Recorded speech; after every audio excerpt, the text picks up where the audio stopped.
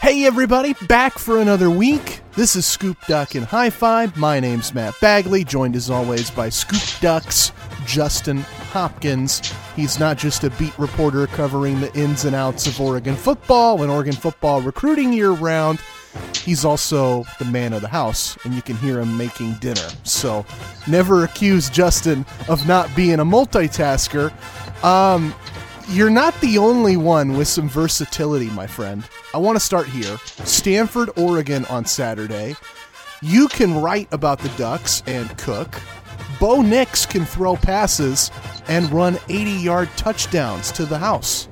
Were you surprised by his wheels on Saturday night? Yeah, I mean, I think, honestly, I bet you he was a little bit surprised himself. I mean, credit to him. It was a hell of a run. It was, obviously very certainly exciting. But yeah, if there was a prop bet out there that said, hey, Bo Nix is going to run at least 75 yards or longer for a touchdown run against Stanford, I'm pretty sure it would have gotten like 3 bets, maybe at best. So I'm surprised at that run overall. I'm not surprised that he, has been running the ball and finding success on the ground against teams. I think that obviously adds that, extra dimension in the Oregon offense. It just makes them even more dangerous, as if they weren't dangerous enough with all those receivers and tight ends they have at weapons and all the running backs they have in the stable. Now all of a sudden it's like, well, I guess we can't let Bo Nix run free. Otherwise he's going to take one to the house on us. So pretty cool. Like, that was a pretty cool moment. And I think for somebody like Bo Nix, it's kind of, had this career that we'll just say he's been up and down, and he's kind of taken his lumps here and there. That had to be probably up there on his, top, top things I've ever done in my college career. That one had to be up there, I would assume. Oh, I think so. Yeah. And just so everybody knows, like, I'm not a homer. After the Georgia game, I was very much in the, why didn't they start Thompson camp? Why didn't Thompson get any reps in that game camp? Like, I was definitely at the forefront of that party. And now I'm just in awe. 2 weeks ago, Bo Nix goes up to Wazoo, and I think about that throw to Bucky Irving in crunch time, late in the fourth quarter, when Oregon needed a conversion, and he just... It's the definition of a prayer, right? Just an incredible angle, the perfect pass. Irving does his job to beat the coverage and make that sliding sweet catch. And you think, wow, Oregon's got something out of the quarterback position. And then this week, he does the job through the air, but then also gets that 80-yard tutty. Like, it's unbelievable. No, it's just like the legend, what I want to say, like the legend of Bo Nix grows, right? He keeps doing all these different things and making all these plays. And I mean, obviously Oregon fans, I don't know, I think I have a small beef with Oregon fans. I don't think that they're really, I know some are, but I just don't think they're really appreciating and respecting what Bo Nix is doing at quarterback for Oregon. I mean, he is, with a first year offensive coordinator. Now, granted, they are familiar with each other. They've played together, but you got a first-year offensive coordinator, first-year head coach, a whole team of guys you've never been with in a conference you've never been in before. And, like, he's flat out just getting it done. I mean, right. He's, like, in every phase, he's commanding the offense really well. There's very few plays where, it looks like it's disjointed, like, oh man, he doesn't know the playbook. The guys are out of position. He's doing a good job of running with tempo when it's time to run with tempo. He's doing a good job of slowing it down. Has he made mistakes? Sure, he's made mistakes. Maybe there's guys he's missed that's open, but compared to what we've seen, and honestly, like, I don't want to pick on him because, I'm loving watching him in the NFL, but he's playing better than Justin Herbert did at Oregon. Now, that's not entirely Justin Herbert's fault. I'm not saying he's better than Justin Herbert. I'm not trying to go Colin Cowherd hot take here. Right. But if you just kind of look at his body of work in college on the team he's on and just kind of the performance and all those things, I'm not talking about stats. I'm not saying he has more touchdown passes. I'm just looking at he's doing a really good job. And I think Herbert, got a little bit hosed with, obviously some of the skill position players that he had around him. It certainly looks like the offensive coordinator at the time, which was Marcus Arroyo for the most part, kind of hung him out to dry a little bit. If you look at what Bo Nix is doing, Bo Nix is playing the quarterback position basically as good as anyone has at Oregon since Marcus Mariota, in my opinion. Yeah. Yeah. And for the record, I love that you made that Herbert Nix comparison, because that was the next thing I wanted to hit on. Like, I remember in Justin Herbert's last season, right, where Oregon has those beautiful chrome sunset helmets in the Rose Bowl game, and Herbert has those touchdowns against Wisconsin, and I think he also scores a touchdown against Utah with his legs. I remember the mood at the time was that Justin Herbert was not allowed to run the football until the Pac-12 title game and the Rose Bowl. And then Oregon said, let's let Justin Herbert run the football. Let's let one of the most athletic, game-changing quarterbacks in the sport play like it. And I feel like now Bo Nix is playing with a lot more freedom than Justin Herbert ever got. Yeah, I think you're right, and I know everybody can probably hear my Traeger in the background. Sorry, I'm doing ribs, and I got to throw a little bit more. I was gonna ask you, what the hell are you cooking? Because it sounds like you're a 5-star chef out there, man. Oh, I just when we started, I was doing the potatoes upstairs, and I had to come back down and throw a little bit more sauce on my ribs here, which are getting pretty close to done. So I'm in the final stages. But yeah, I think to your point, it's pretty clear that. Mario Cristobal, by and large, basically said, hey, look, we cannot risk injuring Justin Herbert, right? I mean, I think that's probably, the discussion that was had was like, we can't run him. We can't get him hurt. There's nothing behind him. And I think that there is a big drop off behind Bo Nix to Ty Thompson. I think fans are finally really kind of waking up to that realization that there is. And, again, this isn't the part where we beat up on Ty Thompson. I'm not here to do that. And I'm not saying he's, done and he'll never amount to anything. I'm simply saying Bo Nix is playing terrific football. He's clearly the guy, but it certainly seems as though Dan Lanning, Kenny Dillingham, and the crew is not afraid to run him. I think they're pretty methodical with his runs. You know what I mean? They're not like Kyle Shanahan out there with Trey Lance and just, treating him like a fullback and running into the line of scrimmage.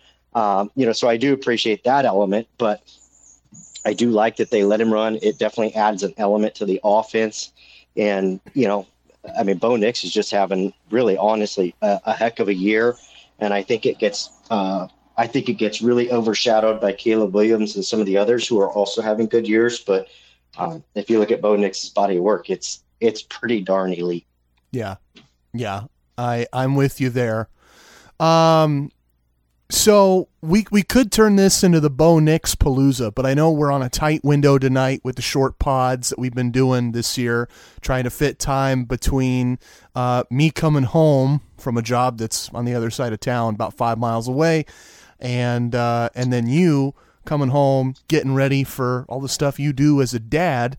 That's obviously, number one priority in life beyond the day job. So instead of turning this into the Bo Nix show for an hour, let's hit on some of the highlights. Oregon 45, Stanford 27. I was really impressed by Bo. I gotta mention how much I love what Chase Cota did on Saturday night. That screen catch and run where he turned on the Jets, it reminded me of what he did in high school at South Medford, and it got me really excited because I feel like if he can do that at the high school level and he can do that at the Pac-12 D1 level, could he do it in the NFL level? Are the Ducks looking at a first-round wideout next April? Yeah, I certainly don't feel that way about Cota. I think, I love that he's finding success at Oregon. I love that he's comfortable. It just seems like, everything lined up perfect for him, right? Just the the chance to come back home and play that final season at Oregon, which really is where he should have been all along. I don't fault him for choosing UCLA at the time, but I mean, that kid was born to be a Duck, it feels like, and he's here now. And I think that in addition to that, he's here now in an offense that throws the football. He's here now with a quarterback that can get him the football. And I mean, let's be honest, had he come last year, he probably would have been frustrated, right? I mean, he probably would have been frustrated at the amount they throw the ball, who's getting the ball, maybe even some of the passes that come out. Obviously, Anthony Brown was we'll just call him inaccurate at times. So, I mean, it just really aligned well for him to come and show up to Oregon. You've got a brand new head coach, brand new offensive coordinator, brand new quarterback that obviously transferred in, and all those things are lining up. He's not even Oregon's best receiver. Troy Franklin clearly deserves that honor, in my opinion, but that's not to take anything away from Chase Cota. I absolutely love the story. I know you love the story as well.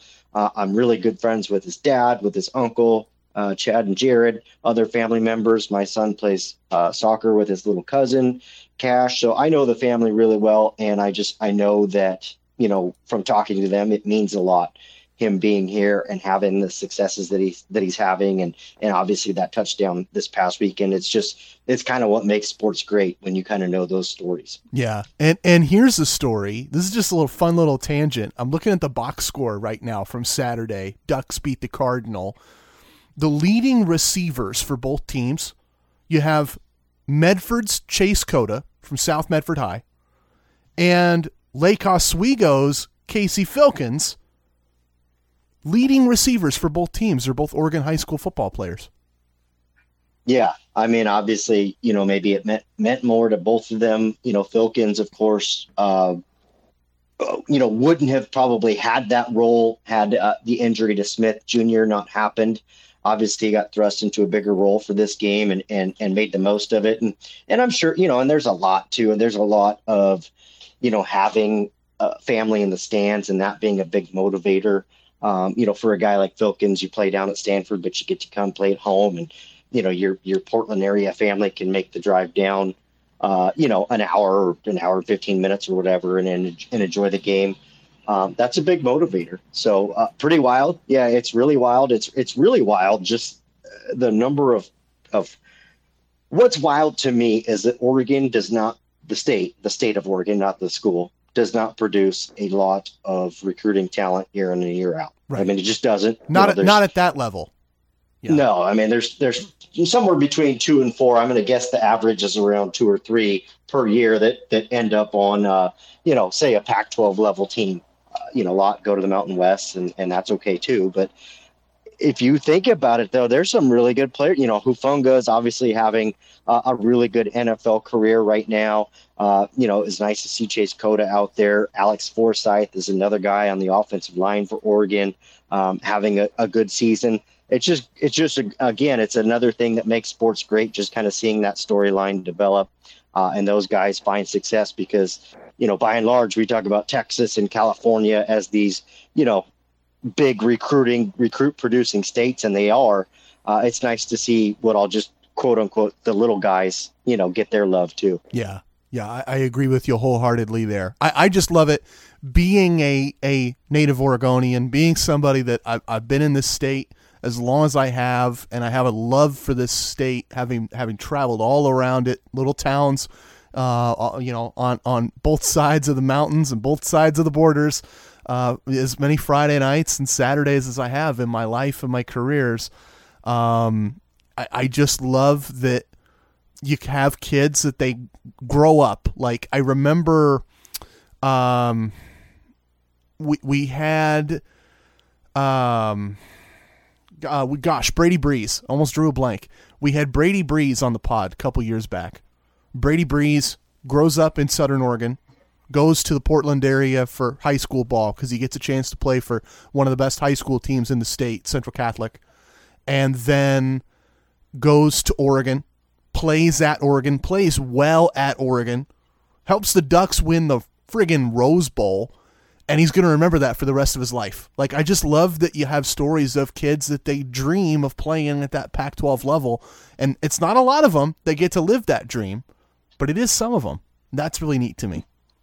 Yeah, no, I mean, and those are, stories they can pass on and, tell their kids or whatnot. And honestly, the best part is when those guys come back and maybe run a camp or something like that and give, the kids that play in the state of Oregon hope, like, hey, look, I was able to do it. You can do, obviously takes hard work and everything, but no, those make for some awesome stories for sure. Yeah. Talk about hard work. Oregon 31-3 at halftime. I felt like that was the most complete performance we'd seen so far this year. How did you feel 31-3 at the half? Yeah, I think, it's nice to kind of shake the demons a little bit because, historically, at least in the last decade, Stanford's been a huge thorn in the side for Oregon.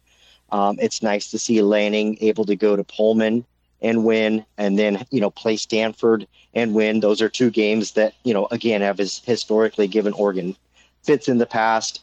This Arizona game in Tucson, again, you look at it on paper and Oregon should destroy them. It shouldn't even be a contest. But I mean, the Ducks late at night in Tucson in the desert has once again always kind of had this mystique about it. But top to bottom, I mean, that was a great win. It was a great offensive attack, great to see that the Ducks were able to kind of impose their will on them and just, push the ball around wherever they wanted to, run it when they wanted to, pass it when they wanted to. The defense, it still needs some work, but it was good to see them getting after the quarterback, able to generate a pass rush, just kind of doing all the things really well. Obviously was able to stymie the rushing attack for the most part. So, again, I know a lot of folks like to, nitpick about things because that's what fans do. They analyze and go over everything. That was a convincing win top to bottom. I realized what the final score was, but, once again, if you're David Shaw, and you're in Dan Lanning's position, if you're David Shaw, you'd do the same thing. You'd get your young guys out there in the fourth quarter when the game's out of hand, get them those reps that are super valuable, get them that experience, get your starters, your star players, your best players off the field and avoid risking injury. And even if Stanford ends up scoring, 10 extra points on you, the game's out of hand. So really almost a nearly perfect scenario for Oregon, who did what they needed to do. And that was, basically have a very strong, convincing win over Stanford. Yeah. Yeah. Ducks win. And then in the second half, Ty Thompson comes in. If you look at the box score, Stanford outscores Oregon in the second half, but I still feel pretty comfortable about that game. It's not like the BYU game where you wonder, and at the end it gets a little dicey. Was this the most complete Oregon win this season?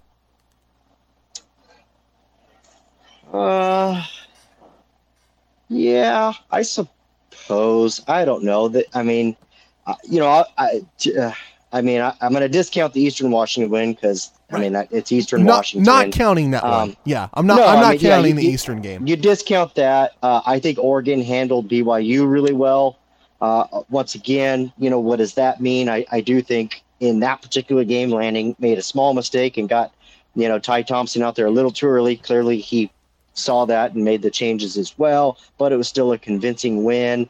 The Washington State was just really a gritty comeback win that, was fun to watch, but it wasn't a complete, win. Like you said, I do think, yes, to answer your question, I do, as I've talked myself through it, I think Stanford was the most convincing win, the most complete win for Dan Lanning so far. And that's a really good thing.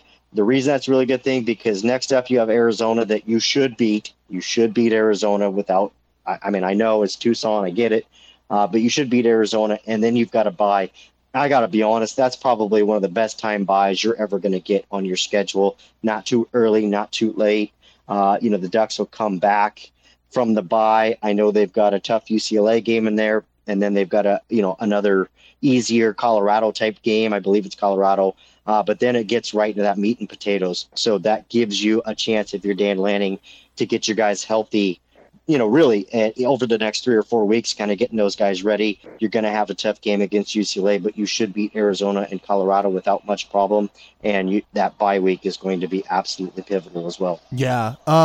I say this, I know some people don't like it when we kind of go behind the scenes here. I'm at 19 minutes. I know you had a limit. Can I ask you a couple more questions? Yep. Okay. So a bit of a soft part of the schedule, as you alluded to. Arizona, then Colorado coming up on the horizon. Do we see Ty Thompson play more? I mean, so I think there's a fine line there, right? I think if you're Dan Lanning and Kenny Dillingham and you're having discussions behind closed doors, there's a fine line. You want to get him reps. You want to get him out there, get him used to the speed of the game and doing these things. But on some level, you're really going to have to monitor that confidence level as well. You're really going to have to be aware of, okay, are we putting too much on him? Or the performances that he's giving, which, let's be real, none of them have been great so far. Are they doing more harm than good, or are the reps good, for his long-term development? So that's something really that has to be managed very carefully. And we know that, for the most part, quarterbacks, are not the strongest minded position on the field. Those guys really, just like a pitcher in baseball, confidence is a big thing. And when you're in your own head, it can get dangerous. So yeah, I don't know. I mean, I on paper, yeah, Oregon should get down to Tucson. They should be able to handle this game in 3 quarters, and you should be able to get Ty Thompson out there in the 4th quarter. But once again, I think that comes with some heavy management, because you've really got to decide.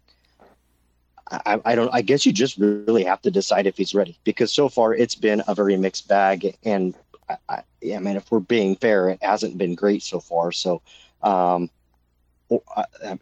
yeah, tough question, but I guess that's what I'm going with. Yeah. Yeah. I can imagine, because I know, our job covering recruiting, talking about recruiting, we've hyped him up a lot over the last 2 years. And I think there's still time for him to live up to that hype, but we haven't seen him live up to it this year. Yeah, no, it's been tough.